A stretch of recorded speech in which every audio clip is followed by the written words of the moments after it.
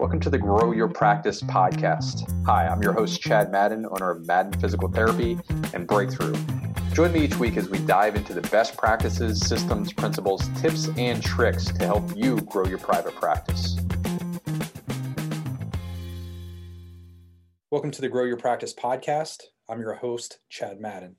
This week, I wanted to share with you a recording from a recent webinar that I hosted. To get access to the slides and videos of this recording, you can visit getbreakthrough.com/resources. Remember, this was a training hosted with a live audience, so there are real-time questions and answers that I think you will find valuable. Without further ado, let's get started. I hope you enjoyed this episode. So,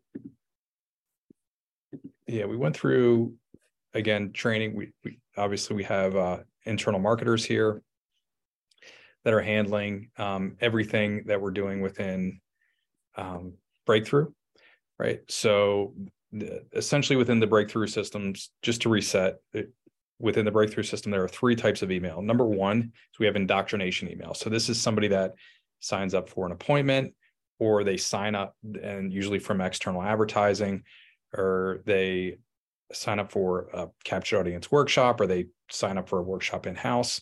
This is really focused on building trust through providing value to that person before they attend the event or show up to their first appointment. So this is great for cold traffic or that warm third-party referral through a captured audience workshop.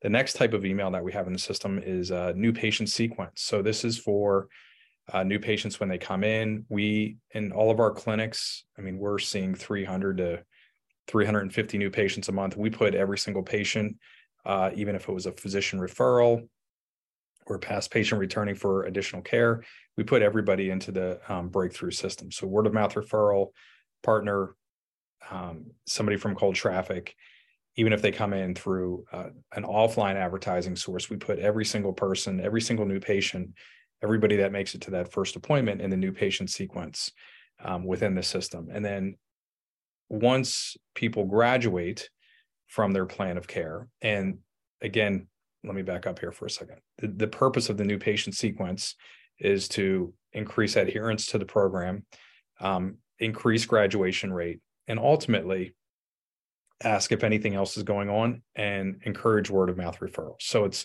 we're solidifying the relationship as the person goes through. The other nice bonus is we can pick up upsets. So if a patient is upset and hasn't told the therapist or the clinician, we can pick that up as well.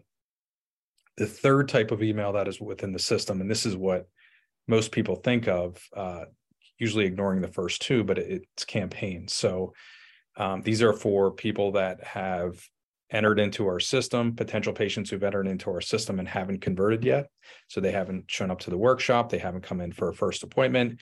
We've already paid for that person's contact information through advertising. They've raised their hand, but they haven't yet become a paying patient.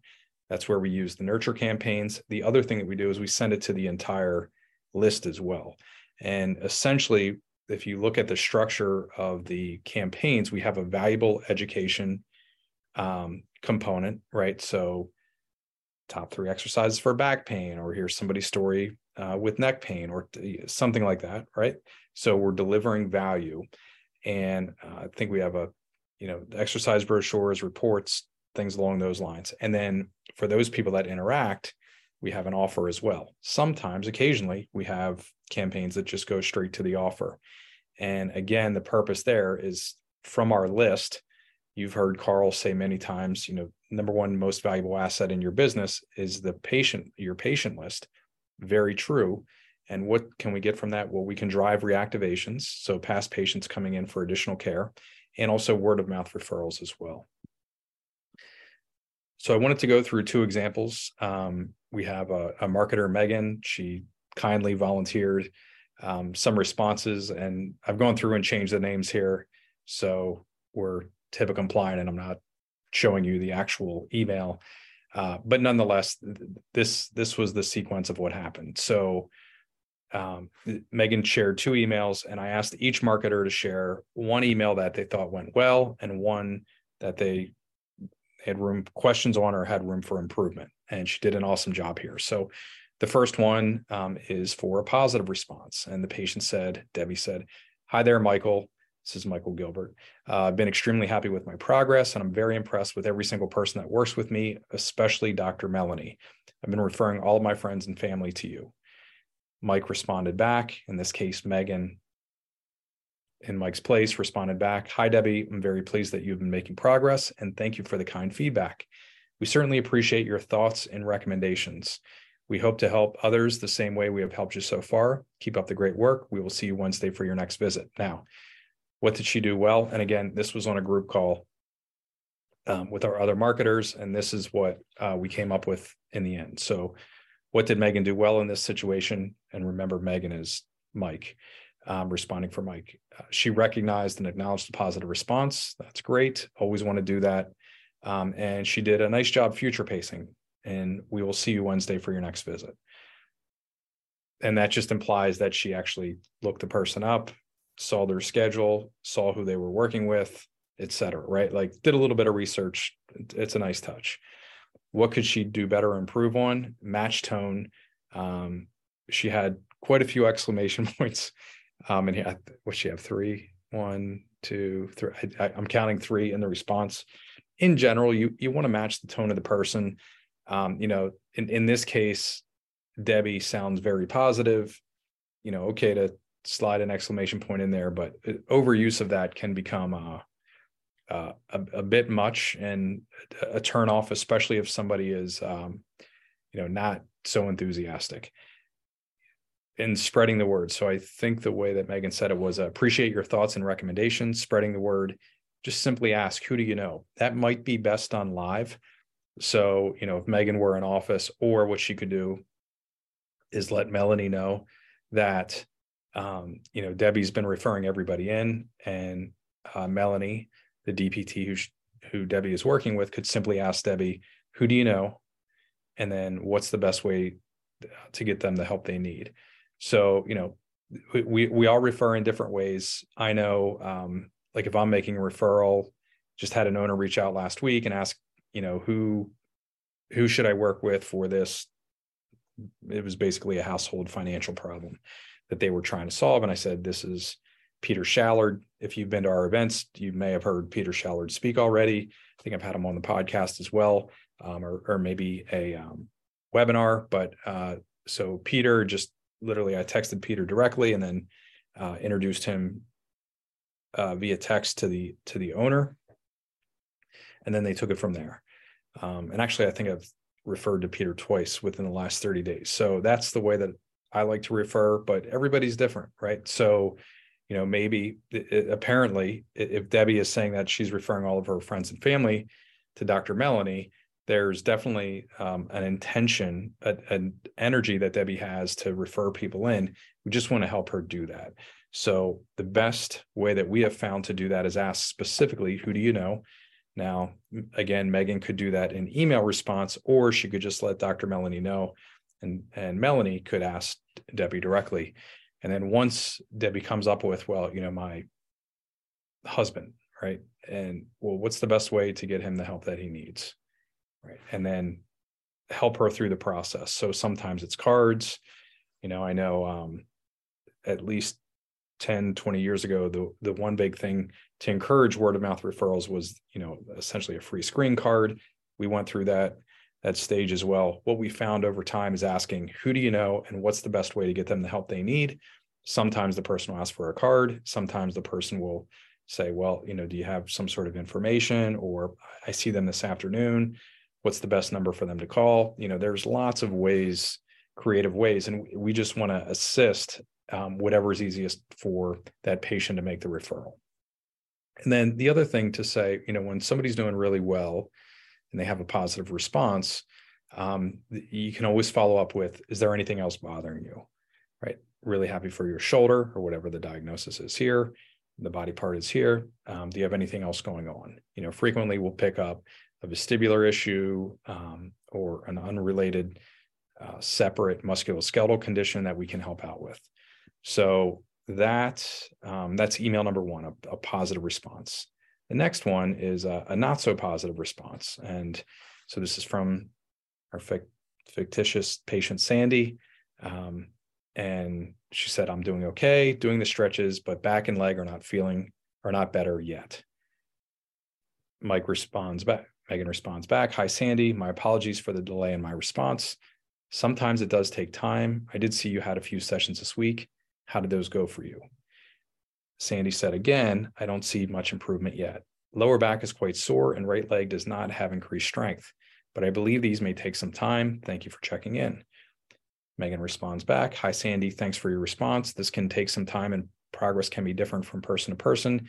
Have you been able to chat with your PT about it? So what did Megan do well? One, match tone was great, right? Not over enthusiastic when Sandy's not doing great, and kept her responses short and sweet. I know I probably posted that video a year or two ago, but when we looked at some of the email responses, what we had seen just in an audit is we were trying to say way too much, right? Trying to be a therapist through the email and in terms of education, and you can't do that. We want to use email like it should be used, and Megan in this case did those two things really well. Matched tone, matched enthusiasm level or lack thereof, frustration level, and kept her message short and sweet. What could she do better or improve on? So justifying the delay in the progress, that's fine. It is impossible for Megan in marketing to know any comorbidities that Sandy may have, right? So the therapist, may know that there's a heart condition or delay in the response, or there's a diabetic history or a smoke history or something else going on systemically that's delaying progress. And so that's there. The one thing that came up on our review is, was this information shared with the PT? And it had not been yet, right? So we want to share it anytime that there's an upset or a delay. We want to share that information immediately and let the patient know. Sandy, I'm going to relay. Looks like you're working with Dr. John. I will relay this message to him right away, and he can talk about it with you on your next visit. The other thing is avoid redundancy. So you can see in Megan's first response, it does take time. And Sandy says, it does take some time. These may take some time. And then Megan says again, this can take some time, right? So there's a bit of redundancy in there, and you don't have to delay. You don't have to explain as a therapist. It should, that's best in a live conversation, but recognizing and acknowledging, and then I'll relay this to the PT, I'll relay this to the clinician for your next visit. Looks like you're in on Wednesday at 8:30. Make sure, I'll make sure that Dr. John talks about it with you then, right? And that you feel comfortable moving forward, right? Not trying to solve the problem through email, but making sure that you're relaying that communication. Anyhow, so quick summary here, what can we take away? What are some principles moving forward? I wrote these down quick. So if you're reviewing these with a marketer, whoever is a receptionist, whoever's responding in your emails, I would look at actual emails. So the one mistake that I made early on when trying to listen to this is I would just listen to what our marketers would say about how they were responding. And it's not completely accurate. And so you want to audit. And in this case, I just asked them to choose, one that went well and one that didn't go so well. The other thing is always ask, what did you do well? What could you do better or improve on? Right. And that helps us avoid that top-down management where if you're the owner and you're watching this right now, you're trying to solve all problems. We have very smart, intelligent marketers, and just being able to coach and support them to improve their competency in emails, that's the best way to do it, right? Unless you want to continue to wear all the hats in your practice, that's the right way to do it, is empower the team members that you're collaborating with, that you're working with, and moving forward. The other thing is that I thought Megan did really well here in both is recognize and acknowledge, right? There's a normal flow of conversation there. We talked about, who do you know? What's the best way to get them the help that they need? That's the best way for word of mouth referrals. Avoiding excessive exclamation points. And then, the other one that we say, so this might be unique to Central Pennsylvania, but Megan specifically asked, how do I say, we certainly appreciate your thoughts and recommendations. The one thing that lands really well here is we just say, thank you for spreading the word.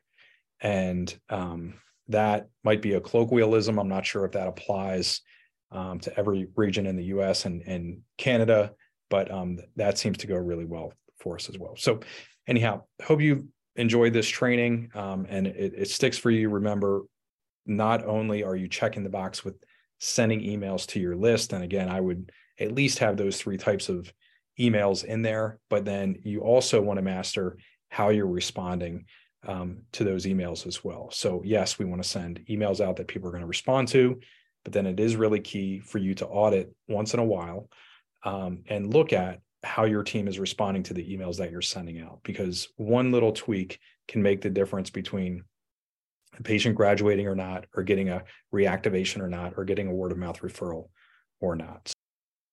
Hi, listeners. I think I might have something that you're interested in. If you are a listener of this podcast, I'm assuming that you're an owner or an aspiring practice owner.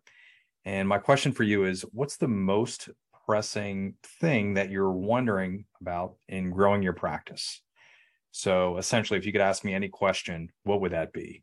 Is it something around personnel? Like, how do I handle when team members ask for a raise? Is it something around marketing? Like, should I be advertising on TikTok, or how often should I be emailing my past patients? Is it something in finance or practice growth? Well, if you have a question, wouldn't it be great if you could get an immediate answer from me to your question? And I think I have something that you might be interested in. If that does fit the case for you, I might be able to help you out. I'm hosting a live Q&A session for private practice owners, and you'll be able to hop on the call and unmute yourself, have your camera on if you prefer, and ask me any question that you might have related to practice growth. Absolutely nothing is out of bounds. And the deal is, you just need to register for the call. I think we have a limitation on how many people can get in. This is something new that we're launching specifically to the Grow Your Practice podcast, but you do need to register. So there's likely a link here or in the getbreakthrough.com page. So you can go there or look in the show notes here for the link, but you do need to register for the next live Q&A session. So what's your most pressing question? You make sure that you write that down. What's stopping you from growing your practice in the way that you want to grow it? And then join me in the next live Q&A session, and we'll make sure that you get your questions answered. So this is for somebody who's registered for a workshop and could not attend for 2 different reasons. But remember, whenever we're hosting an event, regardless of what that event is in-house, if we're driving to that event, whether it's a workshop, webinar, they have free exams, whatever it might be, the laser open house, there are 3 things that can happen. 1 is people can register for the event and they can show up and schedule. 2, they can register for the event, they can show up to the event and not schedule. And then the 3rd one is they register for the event and they can't attend for some reason. They don't attend. So this first one was the person did not attend the workshop because they had a family member pass away unexpectedly. So they responded in the email, sorry, we missed you at the workshop. And Jan, who is our clinical director in Hershey. So this was Ashley responding on behalf of Jan. Ashley said, sorry for your loss. I'll reach out to you when there's another knee workshop. However, it will not be until next year. If your knee gets worse, just reach out to me and we can talk about what might be best for you. So as before, as we went through yesterday, what did Ashley do well? She acknowledged the loss, super appropriate here. The other thing that she did well was driving to the next workshop. Now, it's a little bit of an awkward segue, and Ashley just started in this role and she's learning, but she had the right idea, the right initiative, driving to something. What could she do better? And we talked about this in our group, in our marketing group of 4. She could ask a question, right? So, sorry for your loss. Understand you're having knee pain. Can you tell me a little bit more about what's going on with your knee, right? Or what's going on with your knee? Ask some sort of question, how's your knee feeling? Something like that. Basically a how or a what question. And then the other thing is to avoid using the word if. So questions empower you when you're responding to a potential patient. If pretty much takes all that power away, right? So being in control, being the guide, the confident guide of somebody who is experiencing pain or experiencing a health challenge, if we're talking about neuropathy or vestibular issue or perhaps a pelvic problem, right? In any of those cases, when somebody is experiencing a challenge, asking a question puts us in a better situation to make a stronger recommendation, right? So being empathetic, understanding where they're at with their knee pain, what we want to do there is ask a question and avoid using the word if. Next one here, this was another one, registered, did not attend. This person had to catch a plane to fly out of town on business, could not make the workshop. Ashley responded back, good afternoon. And I'm missing, I might be missing an email connector in here because it doesn't completely make sense, but sorry to hear about the knee pain you've been experiencing. We're having a knee pain workshop next Wednesday, November 9th at 7 p.m., where we could talk about the pain you're experiencing and what to do next. What did she do well? Again, I'm missing something in there, perhaps another email response. What could she do better? Ask, what's going on with your knee? Another logical question in this case would be, when do you return? When are you getting back in town? When do you return from your business trip? I'll talk about test questions here in a second, but what we want to do with questions is it allows us to make, again, an appropriate call to action. So whether we're driving to an appointment or an event, or we're making a decision about which one is likely most appropriate for the person who's a potential patient, the way that we're going to get there and help make a better decision, help that person make a better decision, is learning more about what they're going through. The way to do that is by asking questions. Now, what our group is doing is the questions that we ask are important. And usually what happens is, especially if you have more than one person responding, is you're just storing the questions in your head, or you get a list of questions and then it never changes. The right thing to do would be to A/B split test long-term. So what our group is doing is we're just creating a Google Doc, and all 4 converters, marketers, patient representatives are in there, and they're sharing the questions that they're using that are working the best. So it can be circulated, and that information can be shared with each other, and specific to the Central Pennsylvania colloquialisms and language that we have here that's somewhat unique, right? So it's really important to test questions long-term, though, because one small tweak in the way that you're asking a question, whether it be in an email, in a text response, or a voicemail, or a phone response, can make all the difference in the world, from that person going and getting, an epidural, or going to get a surgery or something like that, or coming in and receiving services from you. So it's really important to pay attention to the questions that you're asking. Again, a shared database for everybody that's responding on behalf of your practice is key. Even if it's a single person, even if it's only you, and you're the owner and the person that is wearing all the hats within your business, that's fine, but keep a knowledge base, right? So what you're learning, what is working best. If something doesn't work, then that's the time to test and try to replace or improve upon it. If something is working well, make sure you keep that in, and you keep that in as the control. Anyhow, 2 specific responses here, 2 specific examples around workshops for people who did not attend. Big takeaways here are, again, acknowledge and ask good questions, avoid using the word if. So hope this helps you out, and thanks for everything that you're doing and helping flip the pyramid and helping people overcome their health challenges naturally. Thanks. Remember to visit getbreakthrough.com to access our free resource library designed specifically for private practice growth. While you're there, make sure you register for a complimentary growth assessment to learn about potential opportunities for growth in your local market. Again, thank you for tuning into the Grow Your Practice podcast and supporting our mission to help people in pain get back to normal naturally.